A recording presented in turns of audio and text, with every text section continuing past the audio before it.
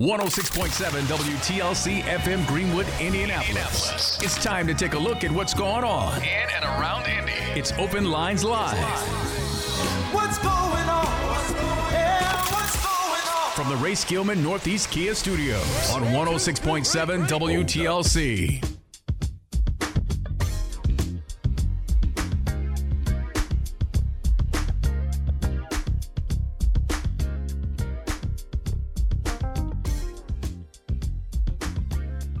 Good morning to you, Indianapolis. I'm Indy's newsman, Cameron Riddle, coming to you live from the hot 100.9 and 106.7 WTLC studios on Monument Circle on this beautiful Black History Month, Sunday, February 25th, 2024. On the show today, we will talk about Black history, Indianapolis's history, Indiana's history, some of it that you know, but some of it, probably a lot of it that you don't know. We'll talk with Dr. Thomas Brown. You know him from the show Harambe over on our sister station, WTLC AM. He'll be our own in-house historian to take us back through how we got to where we are in the Circle City today. One of the things I've asked him to talk about is education. You ever wonder why there are so many school districts in Indianapolis? Why are there 11 school districts in one city? It all has to do, everything has to do with Black history and segregation and desegregation. There was a time when Black people were only allowed to go to certain schools, only in IPS, and within IPS, only certain schools that they could go to inside of that district. That turned into a whole federal court ruling. And that's why the city looks the way it is today. Why is there Pike Township schools and Wayne Township schools and Perry Township schools and Washington Township schools and Indianapolis Public Schools and Beech Grove and Lawrence? Why so many? It's all Indianapolis. We'll go through that and enlighten you. You probably knew some of it, but you didn't know why it was happening. That's just one of the things we'll talk about over this next hour as we talk about Black history in Indianapolis. Dr. Brown will join us here in just a moment on our live line. But first, I want to start the show sending a shout out and condolences to the family of Marsha Lewis, who was the most recent and now retired CEO of the Indianapolis Housing Authority. She's also the mother of a friend of ours here at the radio station, Miss Erica Pierce, who on the radio is known as Miss E-Class. Erica's mom, Miss Lewis, passed away of a heart attack. She had been a long-time public servant all across the country doing things with housing. She worked for the United States Department of Housing in Washington, D.C., of course, here in Indianapolis as the leader of the Housing Authority in its most recent years. But she also spent a lot of time down in Memphis running the Housing Authority there, where, as we learned yesterday at the funeral, she turned a deficit down there made it a surplus, and 76% of the funding that they still use today was found. She found the funding, was found by Marsha Lewis, and so she's been all over. And as the pastor said yesterday, that is a bad sister who we want to commemorate, send our prayers and love out to Erica's family, of course, but also down in Memphis. They're naming a building after her, a building that her funding helped build will be a medical center, I believe, for veterans. So the city of Memphis is naming the building that's currently being built the Marsha Lewis Medical Center. So we say congratulations on a legacy, but condolences to Marsha's family and Erica's family for all the love we send, but all the great work she did for the people here in Indianapolis and around the country. That is a Black history fact right there. So fitting to start the show off with that. Black history in Indianapolis continues. You might have seen it this week on Fox 59. I did a story on Tatiana Jones. She is the first Black firefighter in Pike Township, first Black woman firefighter, I should say, in Pike Township. That story is airing on Fox 59 this week. It's already aired, so you might have seen it. So we'll be talking with her probably next month also to commemorate Women's History Month. Never before. Person who looked exactly like her. There are women firefighters and Black male firefighters, but never a Black woman firefighter there in Pike Township until now. So if you haven't seen that story, on Fox 59. I think it's going to air again, but it's also going to be on the website. And then we'll also highlight it here on the radio show probably next week or when she comes by in March for Women's History Month. So before we go on Black History Month, we got an extra day this year, y'all. It is a leap year, so the 29th, we got an extra day to celebrate. So we'll spend the hour celebrating here this morning. As I said, Dr. Tom Brown is going to be our in-house historian, but if you don't know Dr. Tom Brown, you can get to know him every Saturday morning on our sister station, WTLC AM, on Harambe, which starts at 9 o'clock every Saturday morning. He agreed to start his Sunday morning on the radio with us this morning, and he's on our live line right now. Dr. Brown, good morning. Good morning. Good morning, Cameron. Good morning. Thank you for getting up with us, and great show yesterday. I was listening, and I had been wanting to have you on the show yesterday, and I purposely tuned in yesterday, and I was like, yep, definitely got a call, because I want to have you on the show because you've been around for a moment. You've seen a thing or two. As we've talked about the past couple of weeks on this show, it is important to ask about our history. I've asked people to, ask somebody in your family about how you guys got to Indiana, your family tree, who's this person, who's that person, because, we don't talk about that as much, and people don't keep photo albums like they used to. And so in a conversation I was having with my grandparents, we went down all of the family tree of how we got to Indiana and who was a slave just literally 2-3 generations ahead of me. My grandmother's great grandmother was a slave. So the things that you learn by just asking questions and realizing, well, that wasn't that long ago at all. Well put, Cameron. Wasn't long ago at all. So I want to start with Indianapolis history. We talk a lot about education. I heard a commercial before we even started talking about education and IPS schools and the different things. Even since when I was in school, and even since I started driving a school bus 10 years ago, we used to go up what we would call the northern community. We'd go up north, and we would bus in all of the black students. I drive for Perry Township, so we had the area in Brightwood.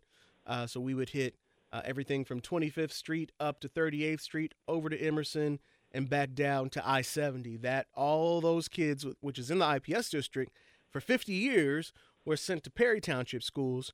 But you got to go all the way back to the 70s and the 60s, really, during the creation of Unigov and segregation, to find out why were kids on one side of town being bused completely to the other side. And a lot of people don't realize why that happened, and nobody actually does it anymore because the 50-year ruling on that just expired. You remember that, Dr. Brown? Cameron, how well I remember, but I kind of chuckle when you use a word called kids. On Harambe, we don't use that word. Kids are goats. Well, you probably heard me say it. Children are scholars. Our black children were bused, but they were not kids. I'm just messing with you, but you know how we go. Well, I'll let you have that one, but you'll get a kid or two that's going to slip out on this show again. It always does. It even does it when I interview principals or educators. The word will jump out, kid, and I say, uh-oh, they say, oh, okay, means students. But anyway, back to my dad and mom brought me here from Chi-Town, as we know, Chicago, on the south side back in 1945. Mm-hmm. I came here, and guess where I went to school? School 26. At that time, the principal was Mr. Sterling James, and I had some fantastic teachers at School 26, which was over there really at 16th and Martindale, 16th Street, known then as Martindale.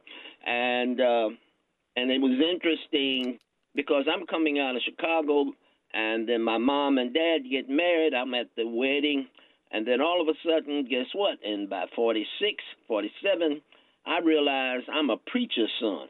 Now, that's something else, being a preacher's son. Mm-hmm. I just throw that humor in there. Mm-hmm. But during my time in at School 26. So let's look at from 40. Let's say look from 46 up to 55, and then I end up still on the east side, and I go to Tech High School. Okay, I'm still on the east side, and at Tech High School, it was interesting because a lot of students I knew went to that great school, Crispus Attucks High School. I went to Tech because it was right close.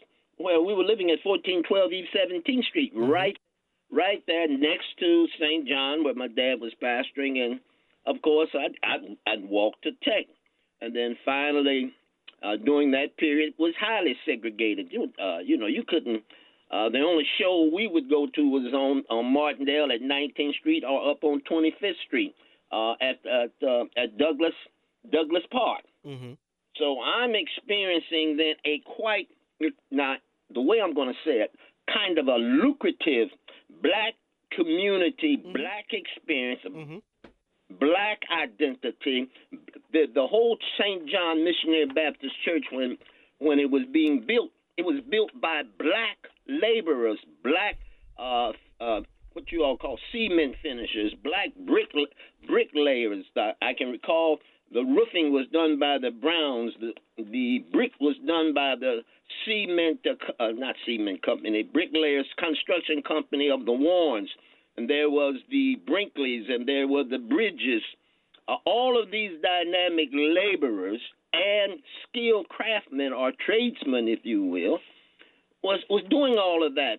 We had our black stores, if you will. We had a few whites who had stores in our community. You think of that east side going. You mentioned Brightwood. Brightwood at that particular time, I'm growing up, is primarily intense with the black experience. Mm-hmm. And so we're talking all the way up until, let's say, around 1962, 63. You see some changes, of course.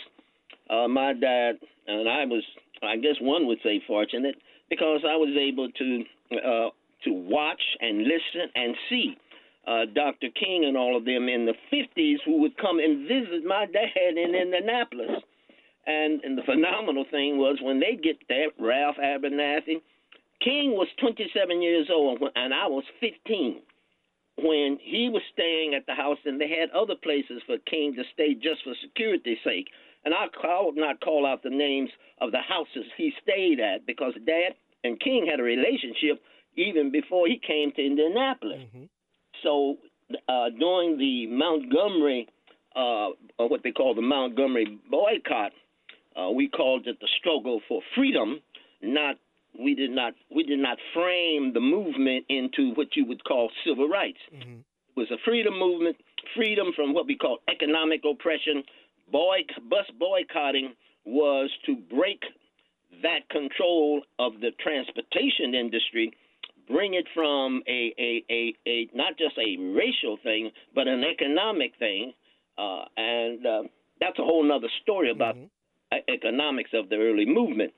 But getting to your point, in Indianapolis, I left Indianapolis and went south to Marshall, Texas, and ultimately ended up joining the Student Nonviolent Coordinating Committee, and that became a whole nother learning history for me in understanding SNCC and understanding the movement, because I worked all throughout the South. When you called out the name Memphis and brought up Marshall Lewis, when you talk about Memphis, Nashville, I was all over the South as what they call campus coordinator, organizing students to get into the movement and to demonstrate. So that's a whole nother history too. Mm-hmm. There's a lot.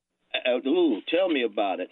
And in Indianapolis, I would come back and visit because my mother was not happy about her son being in SNCC.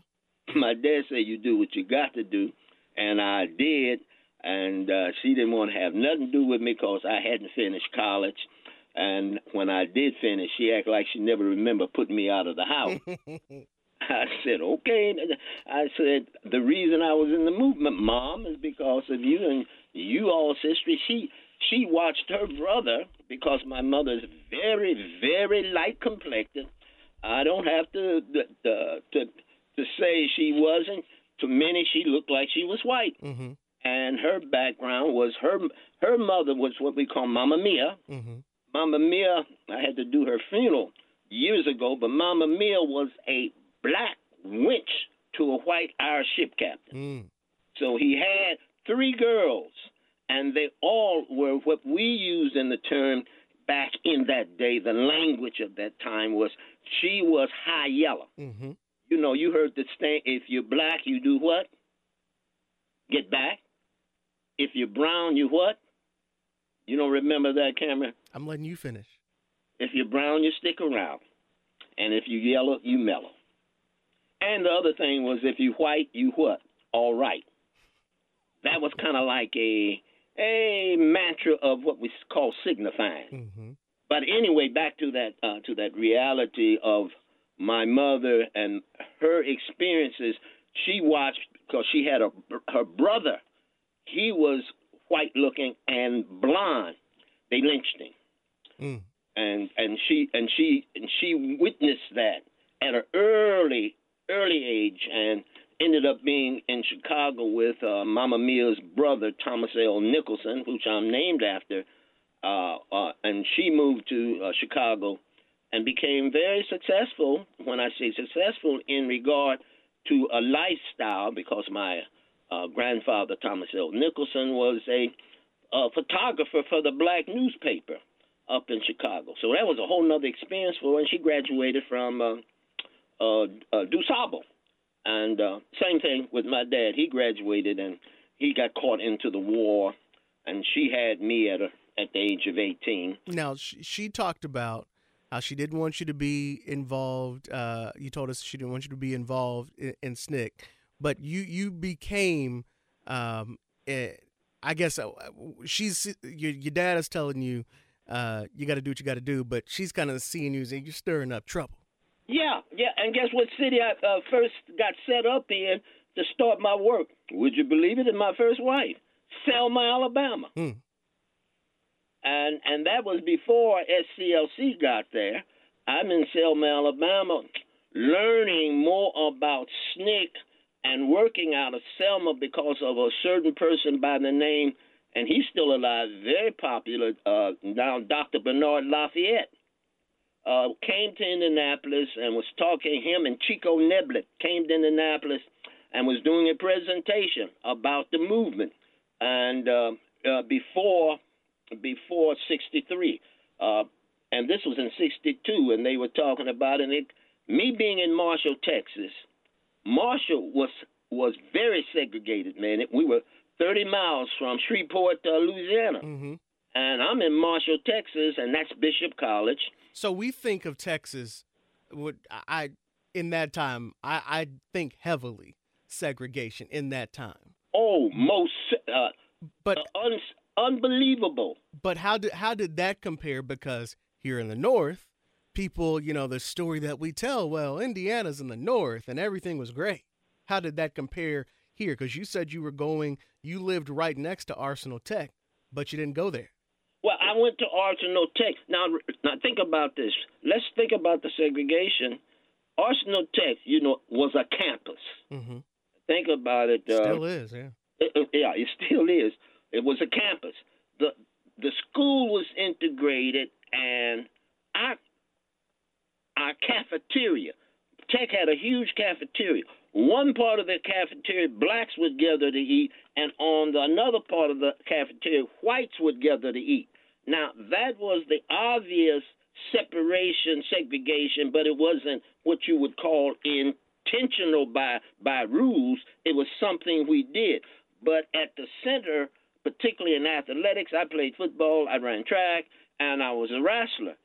The whole athletic program was stone integrated. And think about it in the 50s.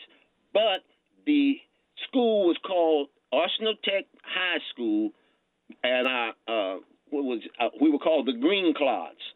Well, when I left and came back, they were called my Tech Titans. But Tech was basically integrated, but there was that process where you were able to see some of the division because we all lived in different parts of the community when we would leave Tech. We'd come back down. Tech, of course, was on the east side. On one of the main streets right up from Tech was something people forgot about. Guess what it was? The women's prison. That's a rich history over there, but Tech was pretty well integrated in the classroom. All of my teachers at Tech at that time, guess what, were white. Prior to then, all of my teachers in grade school were black. And I got to be grateful to that because when you move to the discussion of what you're talking about, what happened in the 60s and the 70s. So let's go to the 60s and 70s. So there became, as the nation was moving toward desegregation, that didn't go as smoothly as some of the brief editions of history books would tell you. Now, here in Indianapolis, you were going to Indianapolis public schools because that was the school district of the city at the time. They're outside of the boundaries of Indianapolis public schools. You were not in Indianapolis at that time. So for all of those who, if you live over in Ben Davis back in the day, anytime before 1969, that was not Indianapolis. Pike Township was not Indianapolis. Washington Township. All the townships were not Indianapolis at that time. So if you went to Indianapolis public schools, that means you lived in Indianapolis. But there was something happening, one inside of IPS, and that was that you could not go to the neighborhood school that you lived by. You had to go, as you just told us, to the schools for black students. In Indianapolis. In Indianapolis. Which were for black people because of how the neighborhoods were constructed. West side, on the south side, on the east side, and a little bit on what we would call the north and northwest. But you know, you in the 60s, you go just so far, and of course, it's amazing. You drove the bus to Pike Township, and I'm still living over here on the east side. I am about a mile and a half from Martin University. And doing the Pike Township and what you're describing, when I came back to Indianapolis to do consultant work, I was working as in 68, 69. I was still in grad school, but I was being paid. My dad said, "Are you going to stay in the university system?" And I said, "Dad, I get paid to go to college." And during that time, I'm at Northwestern at 69. Well, no, wait a minute. I'm in Chester, PA, in graduate school. And then in 70, I'm at Northwestern. And that's when all the stuff begins to take place here in Indiana, because I'm coming from Everson down and working with Dad sometimes on the Saturday Operation Breadbasket program. Also working with doing some things in Gary. So I'm pretty mobile, and at the same time able to manage because at that particular time was on a Rockefeller grant and a Ford Foundation grant to do studies related to church and community and everything that you're talking about, the whole integration initiative. So as we integrate, there was the fight within IPS to where you can't go to certain schools, but at that time, you wouldn't have dared to go to school outside of Indianapolis public schools. Not by a stretch of your imagination. Do you remember the name of the federal judge? Not off the top of my head, but I know. Take this name, keep it in your head, because he told me, Brown, because I'd be on the air with WTLC back then, talking about school desegregating, and Judge Dillon. That was the federal judge, Judge Dillon. And on 2 or 3 occasions, I was trying to encourage black folk not to get into the busing thing. And that history of how all of that came about is unique in the sense that it was promoted consistently the aid of the NAACP. Consequently, with us moving into, quote, integration, I was suggesting instead of busing children, bus the teachers. Yeah. So let's explain busing for those who don't know, and some of you were being bussed and you didn't realize it. So when in all of this, so if Indianapolis has a thing now, it's called Unigov. That's where everything in Marion County is also Indianapolis. There you go. And the thing that was included was the police department. That's why the Indianapolis Police Department is now the Indianapolis Metropolitan Police Department. You might have just saw literally this week, Wayne Township has decided to merge their fire department with the Indianapolis Fire Department. The one thing that is never merged was the schools, because then all of the black students and the white students would be in the same school district. And so we have 11 school districts because at the time that was the map. There was an agreement back in 1969 that, all right, we'll let you do this Unigov thing, make all of Indianapolis, make all of Marion County part of Indianapolis, fine, but leave the schools out of it. So they did. And so now that's why you've got all these quote unquote township schools. And you've got Beech Grove schools and Lawrence schools and Speedway schools. All of that was supposed to be under Unigov, one school district. Everything in Marion County would have been Indianapolis Public Schools, just like the police department is and the fire department and so on, Department of Public Works. But what Dr. Brown is talking about when it comes to busing is they didn't want you to send your kid out there. That was the point. Like, no, you're going to keep them inside of Center Township, and they will go to Indianapolis Public Schools. We'll all be one city, but if they live up there, they stay up there.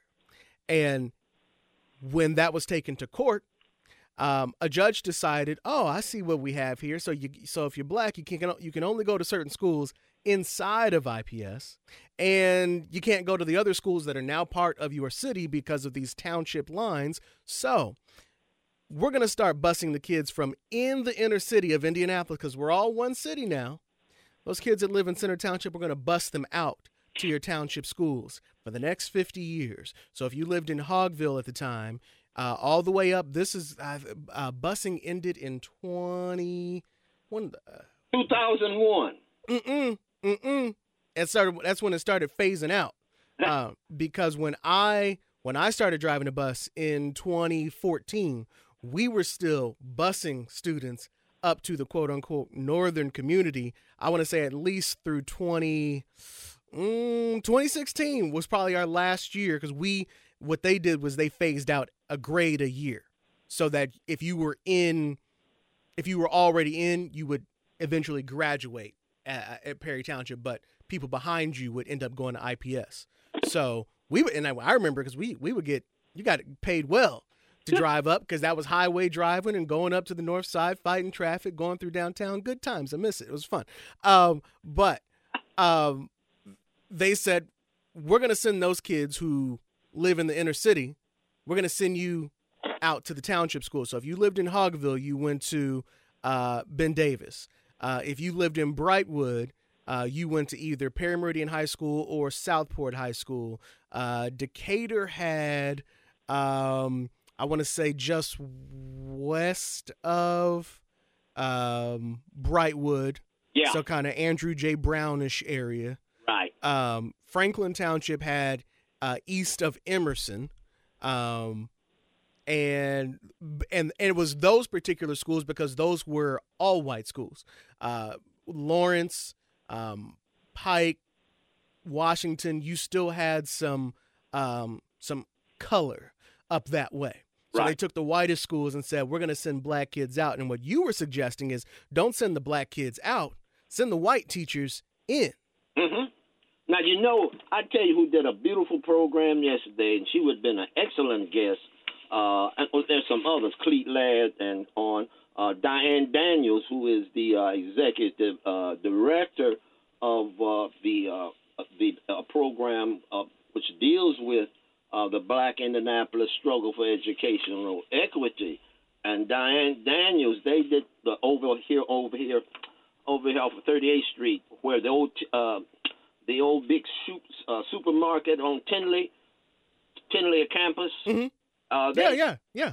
They had a whole series of the era of the Black Indianapolis struggle for educational equity. And what you just described, you're right, because they had put in writing that in 1969, the federal court mandated the integration of, guess what, of school staff, followed by the start of what they call intra-district busing in 1972.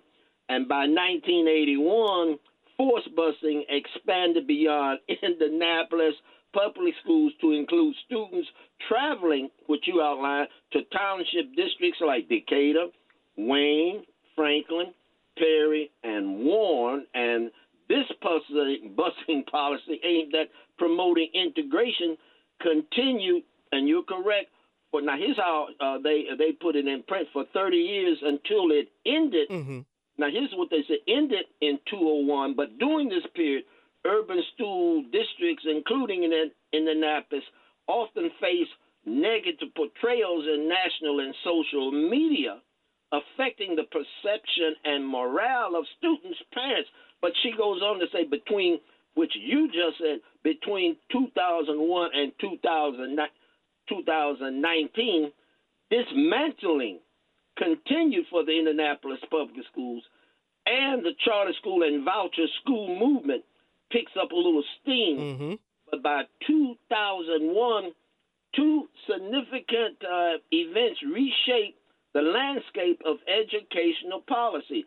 The enactment, I guess you may remember, too still young, No Child Left Behind Act, which utilized test scores to identify struggling schools, and the launch of Indiana charter schools particularly.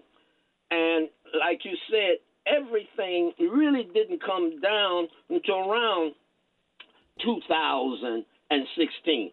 And her presentation, along with some other professionals here in the city, discussed what I would call the Department of Education Title I aimed at, they were bolstering literacy, math skills, and then you had other organizations. The Mind Trust was established in 2006 to advocate for the expansion of charter schools. What happened, I would put it like this, and of course you can, our listeners could challenge education. Think about it this way, Cameron. Education became an enterprise. Mm-hmm. It became big business, and our young people, our children, our black children became puppets.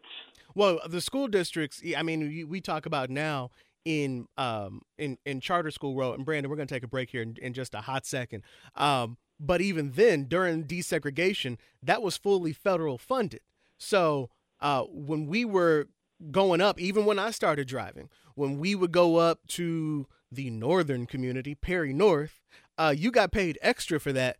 Yeah. And we got all kinds of, we got big money for buses and all kinds of stuff because it was all federally funded. So as you said, yeah, desegregation was big business. It was like, absolutely go get them kids. Absolutely. Because they may be black, but they bring the green. So as we go to a commercial break, if you lived in one area of the city, but you were and now it's coming back to you that I was bused all the way across the school and we were the only black students in the class, call us, because I don't know if you realize it. Maybe you do, maybe you don't, but you're part of history. I remember a story with actually where I went to school and where I drive for at Perry Meridian High School was one of the worst places at the beginning where the police had to literally, just like you see the story of Ruby Bridges, when those buses with all the black students rolled in for the first time, those first couple of weeks had to be escorted into school by police officers. And I remember there was a story of a mom who was in that first class and a daughter who was the last class, both graduating from Perry, coming out of Brightwood. If you fall into that category, I want to hear some of your experiences. And did you know that you were literally part of the national desegregation movement, and Indianapolis was a place where it was so bad the federal government had to get involved. We don't talk about that. But that is why we have all these different school districts. That's why we have 11 school districts in one city, because of racism and desegregation, and the federal government had to force it. 317-634-1075, 317-634-1075. We'll invite you to chime in, challenge some of the history, enlighten us on some of your own experiences. As we take a break, Dr. Brown and Brandon, let's pay some bills, and then we will come back as we continue to talk about Black history that's been happening under a lot of your noses right here on Open Lines. We are back on 106.7 WTLC and Hot 100.9 after this.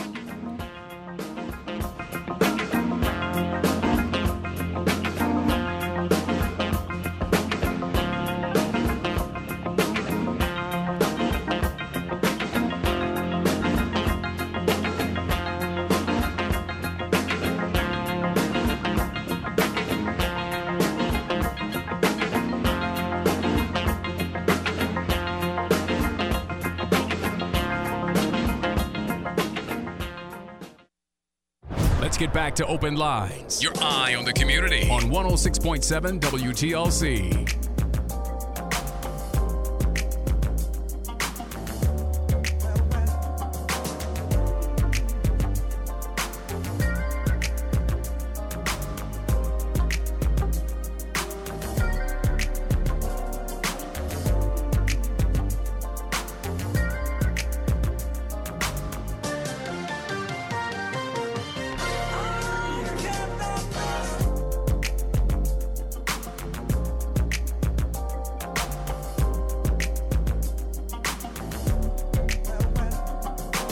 And we're back here on 106.7 WTLC and Hot 100.9, talking Open Lines, Black history on this Sunday morning.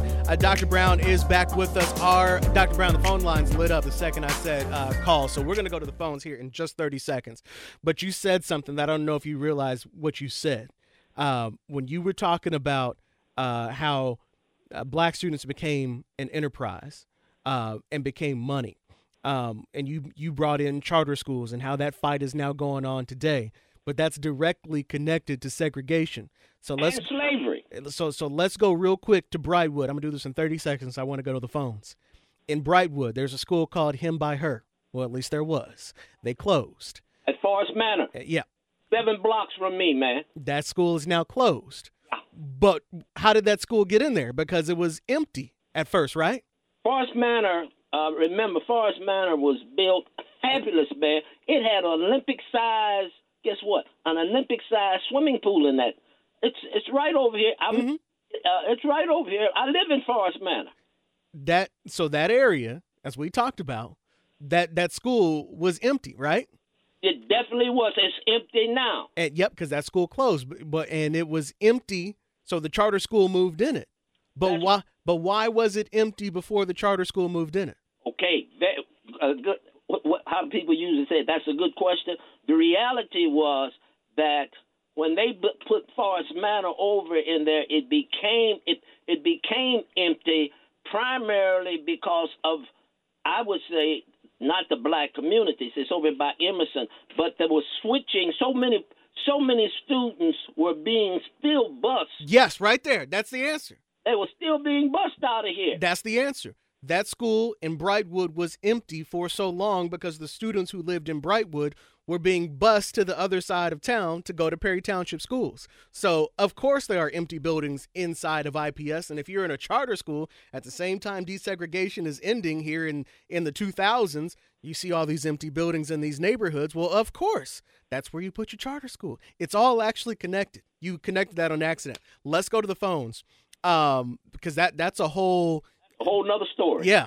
But it's interesting how it actually all connects. Let's go to the phones. 317-634-1075, because the phone's lit up as soon as we said let's go to have people call. So let's talk to you guys. Talk about your experiences. Did you realize what was going on? Did you realize you were part of history? And another fun fact, anybody who lives in a district and your kids don't go to IPS schools right now, you live now in what used to be the suburbs. So all those who live out there in Wayne Township and Warren Township and Lawrence and, you go to North Central and you go to Pike. That's all the city now, and Southport, all that. That used to be the suburbs. That used to be outside of Indianapolis. Sure did. Sure was. It all connects to racism and desegregation, and literally our schools in Indianapolis help shape are part of the national story on desegregation. But you might not know. That's why we're talking about it. Let's talk to you about it on the phones. Let's start on line 3. Caller, good morning. Who's this? Lakeisha. Hi, Lakeisha. Hey, how you doing? I'm good. You're live on the air. Yeah, so I was one of those students that was bused out to Franklin Township. And I was in, this was like late 1999, 98, 99. I lived on 40th and Carrollton. Okay, yep. And, I mean, of course I was a kid. I was 12, 13 at the time. And I just felt like this is so weird. We had 3 buses, like literally 3 buses that came in the neighborhood, packed us on this bus. We took about a 45-minute ride out to the school, and once you got to school, there were maybe 1 to 2 black kids per class. Per class, yep. You know, and then you had the couple of black kids that actually lived out in the Franklin and Southport area, but still in the numbers of the classroom, there was still only 1 to 2 black children in every class. You know, so at that time, I remember a school shooting, and it was like the trench coat mafia. You know, and them white kids would come to school with them trench coats. My mom like, girl, hell no. Like, you're not busting 45 minutes out here. Then I got to figure out how to get you because I'm at work. And, you know, it would just be like, oh, my God. And I knew, you know, as a kid, like, why are we being bused out this far? Like, there's a school. Shortridge is down the street. You know what I'm saying? There's schools around here, and why are we being bused out this far? I mean, and it was the most racist schooling ever. When did you know why you were being bussed out there? Once I kind of like got in high school, because I went from Franklin to North Central. Okay. And we were on 46 and Keystone when I started going to North Central. So like around that time, you know, I kind of started tapping into things and realizing, you know, like, okay, they're getting paid for this. You know, they're literally getting paid for us to go in these certain areas for us to do schooling, you know, and it would be like you would go across the street and your friend across the street went to a whole nother school. Yep. You know, and actually to go back in with what you were saying, I have a 10-year-old child who was a him by her student, and we didn't find out that the school was closing till Christmas break. I picked him up last day of school, and I have an older son who called and was like, Mom, did you know, the school was closed? And I'm like, what school? And he's like, Evans School. I'm like, no. So we found out through Facebook that the school had closed, and had to search and find another school for these kids. So starting back in the school year, he was about 3 weeks late into school because now I have to find somewhere to get you in at. Where'd you end up sending him? Which he is now at the Genius Academy. Okay. And for me, I love it because it is predominantly black, and I know that we're on this thing about, segregation and things like that. But as a mother and the way these school systems and things are going on, I feel completely safe with my child being where he's at. Lakeisha, thank you for the call. I appreciate it. Thank you. All right, we got a lot of calls coming in, 317-634-1075. Let me hit line 2. Dr. Brown, we'll just keep on rolling. Good morning. Who's this? Cameron, some history right here. You know, when they had the schools to desegregate schools, right? Larry, hold on. Larry, don't hang up. I think I just muted Larry. Hold on. Larry, are you there? Yeah. That was my bad, dog. Go ahead. Okay, well, the NAACP was paid to destroy black schools, and their attorney, Thurgood Marshall, they came out when that decision was reached to desegregate schools in the Prairie, Florida office of the NAACP. Roy Wilkins received a box that was wrapped like a gift package. And when he received it, he opened the package because he said it was not heavy enough to contain a bomb, right? So then inside the box was a lynching rope with a noose tied. Inside the box, there was a note. You know what the note said? The note said, they tell me if you give an N-word enough rope, he will hang himself. And so there it is. Now, what that meant is they had told the black people to destroy our schools that were elevating us and educating us in our own communities. They have paid them to destroy that. Roy Wilkins and the gang over at the NAACP and the Urban League, and also this was 1946, Cameron. All right, about 10 seconds. And what else happened too is it's 50 years, right, since Martin Luther King and the Hoover tapes. They're going to release the Hoover tapes on Martin Luther King in July the 19th. 2024. So we're going to find out just what, I listened to a podcast. All right, I got to go, Larry. I got to go. I got a lot of calls. Release those tapes, booty call tapes. All right, Larry. All right, That's what they are. All right, we'll be standing by for that. We'll watch that on your YouTube page. All right, caller online. Lots of calls. I'm coming, y'all. I'm coming. Go ahead, Dr. Brown. No, I said, do your thing. I'm familiar with Larry. Yeah, I know you are. Caller, let me see. Let me get you. I'm coming. Here I come. Caller on line 4. Good morning. Who's this? Brian. Hi, Brian. You're live on the air. Thanks. Good topic. I had the fortunate pleasure of graduating from Shortridge, and most of the kids that went to Broad Ripple or Shortridge in my time, I graduated in 80, weren't subjected to that. Well, yes, weren't subjected to busing because of the natural integration in Butler-Tarkington neighborhood. So we didn't go through that. But my other thing is it's on topic, but off topic. The other thing you need to consider or do a story is, as we merge, these fire departments merge, same thing. The IMPD and IFD filed a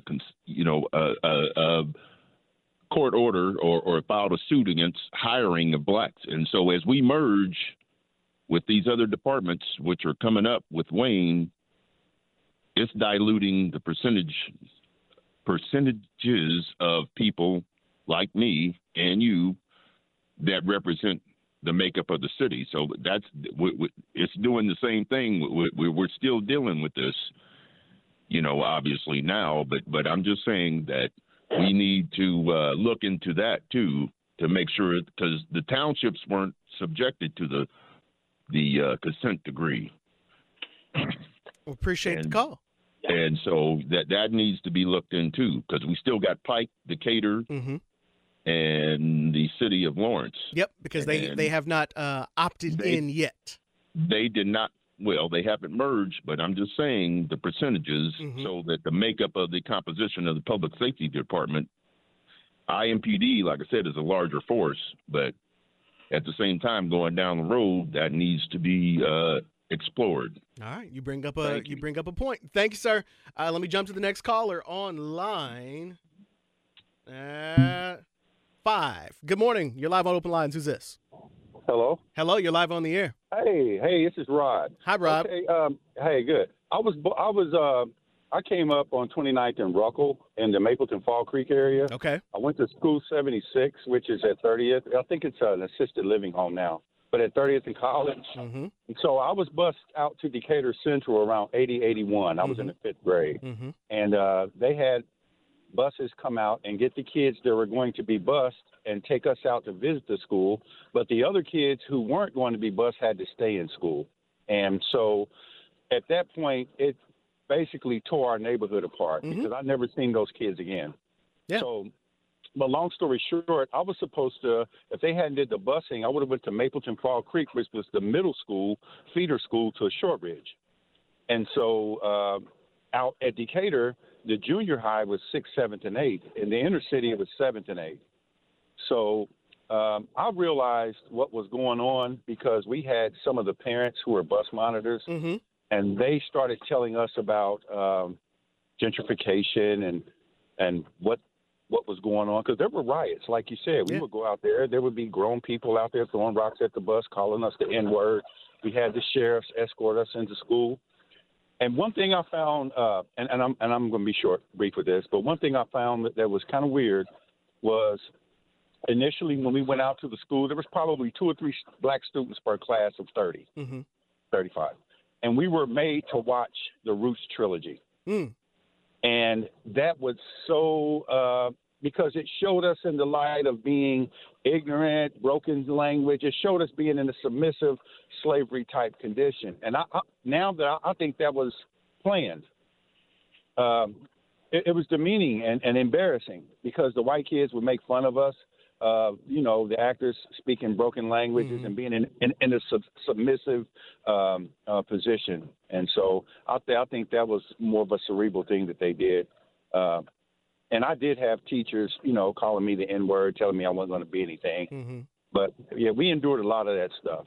Yeah, we watched Roots in elementary school. I remember that as well. Hey, thank you for the call. Appreciate it. All right. Let me jump to line 6. Good morning. You're live on Open Lines. Who's this?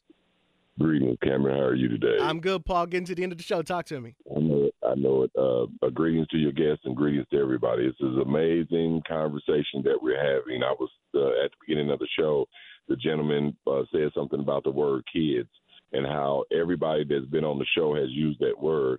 And, when I was in school, obviously a kid is a baby billy goat. But this is how we accept things from these people. It's amazing to me that the Caucasian race, everything they know, all their math, their education, everything they got from us, and then to turn around and try to teach us like we wasn't nothing. Okay, let me do this real quick. The word license, you can find it in the Black Law Dictionary. It's the 4th edition. The word license means to do something illegal. It means to take your natural existence away from you so that you can participate in something illegal. So you guys look that word up. Right. This is how they get over on us and control us, and because we use these words and we don't know the definition of these words. Right. So these folks, we've been talking about the school situation for the last 2 or 3 years. We bring up the same stuff. All I'm saying is, guys, don't confuse movement with motion. We need to actually physically do something to establish ourselves on this planet. All right, I got to stop you right there, Paul. Okay. You guys have a wonderful day. Thank you for taking my call, Kevin. All right, appreciate it. Try to get some more calls in before we wrap up here in a couple of minutes. Let's go to caller on line 2. Good morning. Who's this? My name is Sharon. Hi, Sharon. Turn your radio down for me just a little bit. What's going on? Okay. I am a natural Hoosier. I have lived in Indianapolis all my life. Mm-hmm. I went to IPS, Riverside 44, in the 50s. Mm-hmm. And Riverside then was considered one of the better schools. Went to IPS. And we hear you on the radio in the back now. Yeah. Well, I'm getting ready to cut the radio down. All right, cut it down for me. All right, I'm almost to the end of the show. You said you were at Riverside. Yeah. I lived on 21st and Sugar Grove. Uh-huh. Right down the street from the school. Okay. We're having some trouble hearing you, and we're getting toward the end of the show. Thank you for the call. I appreciate it. Caller on line 3. Good morning. Who's this? Barbara. Hi, Barbara. You're live on the air. Hi. I was calling because I heard what you were saying. In fact, when I went to the school, I went to 47. But when I got to high school, they bused us out to Manual. Mm-hmm. I lived at 12th and Park, right? Mm-hmm. But the kids, my friends lived on 13th and Park. They went to Broad River, but they bused us all the way out to Manual. Mm-hmm. And when we got out there, I'm telling you, they rided us, sir. Them white people rided our buses every day for like a month. Yep, okay? that was the South Side. Right, and I didn't agree with that. I wanted to go to Broad River, but no, because I lived on one side of the street, and they busted the 12th Street people all out there. Yep. But everybody else on the other side, north side, like 16th and Park, they all went to Broad River. Yep. I don't understand that. Why would they do that? The short answer is they had to create a line somewhere, but they did it right in the middle of some neighborhood. So just like you said, there are people who you lived on one side of the street, you lived on the other. We went to 2 different school districts. Exactly. I don't think that was fair. There. We would literally had the police there that would literally be out there every Friday. Mm-hmm. They throw bricks and everything. And what year would you say that was? 83. Okay, yeah. See, the point of this wasn't that long ago. Thank you for the call. I'm gonna do one more call before we wrap up. Thank you. Okay, thank you. All right, let me do caller on 4. Good morning. You're live on Open Lines. Who's this? Hey, Cameron, this is Guy. Hey, Guy. We got about a minute left. Guy Russell. Yeah. I just wanted to say that I was looking at some of the games of the week on TV, and it's amazing the complexion of the teams, how diverse they are now, which is a result of this upheaval, so to speak, because originally through Attorney John Preston Ward and Attorney John Moss, they were the spearheads for the federal case under Judge Dillon. But under the upheaval that took place, it seems like things have halfway gotten back to what they should be in terms of diversity in all the schools of Marion County, even though each school district is different. And the fact that actually there's a belief among the majority, I think, that school system should be local rather than consolidated. That also played a part into this formula. So it did. You everything you said was correct, and I'll just say when it comes to the issue with that was once you made Marion County one huge city, then you get one huge school district. If it's going to be local, the city is local. You don't get to make it hyper local, and that's what they did. But the reason was racism. Guy, thank you. And the other thing that you said was also correct, in that it has made the school districts more diverse. That was the intent. Was to diversify and to desegregate the schools. But the issue as we go back in history was, all right, was there a different way? Was that the best way to do it? Because you have what you have right now, where you have schools like, we're going to pick on him by her once again, that area, the kids didn't go to school there. So nobody was going to that school. So you get empty schools because the kids were literally drained out of a neighborhood and sent somewhere else. So now that busing is over, you are looking at some of the effects of that. Yes, on one hand, this is exactly right. On one hand, you've got schools in the outer parts of what are now the outer parts of Indianapolis that are now diverse, but we only did busing one way. We only sent the black kids out. We didn't send white kids in. Yeah. And that's why you have the schools on the outside of town that are flourishing, but the schools on the inside are dealing with all these empty buildings. Because you sent the kids out, but you didn't send kids in. I think we can have a whole nother show about this, Dr. Brown. I think you are, Cameron. My daughters were called jungle bunnies. Yeah. In the school system, and you're dead on target because remember I was on the school board in 1990 through 1994, 95, and that's a whole nother story of, as you were saying, as Guy was talking about diversity. We enterprise diversity to be profit-making for the white community. It has some effects. We're seeing the effects, and now you know a little bit more of why. Dr. Brown, the music is playing. We got to go. We'll have to maybe continue this conversation on your show on a Saturday at 9 o'clock. I'll be glad to have you on and tell Brandon to keep on doing his thing. All right, Brandon's actually coming up next on Hot 100.9, and we've stole 3 minutes from Brandon and the Reverend Al Sharpton here on WTLC. We are back same time, same station, next Sunday live at 8. I will see you tomorrow morning starting at 5 a.m. on CBS 4 and at 4 a.m. on Fox 59. Have a great Sunday.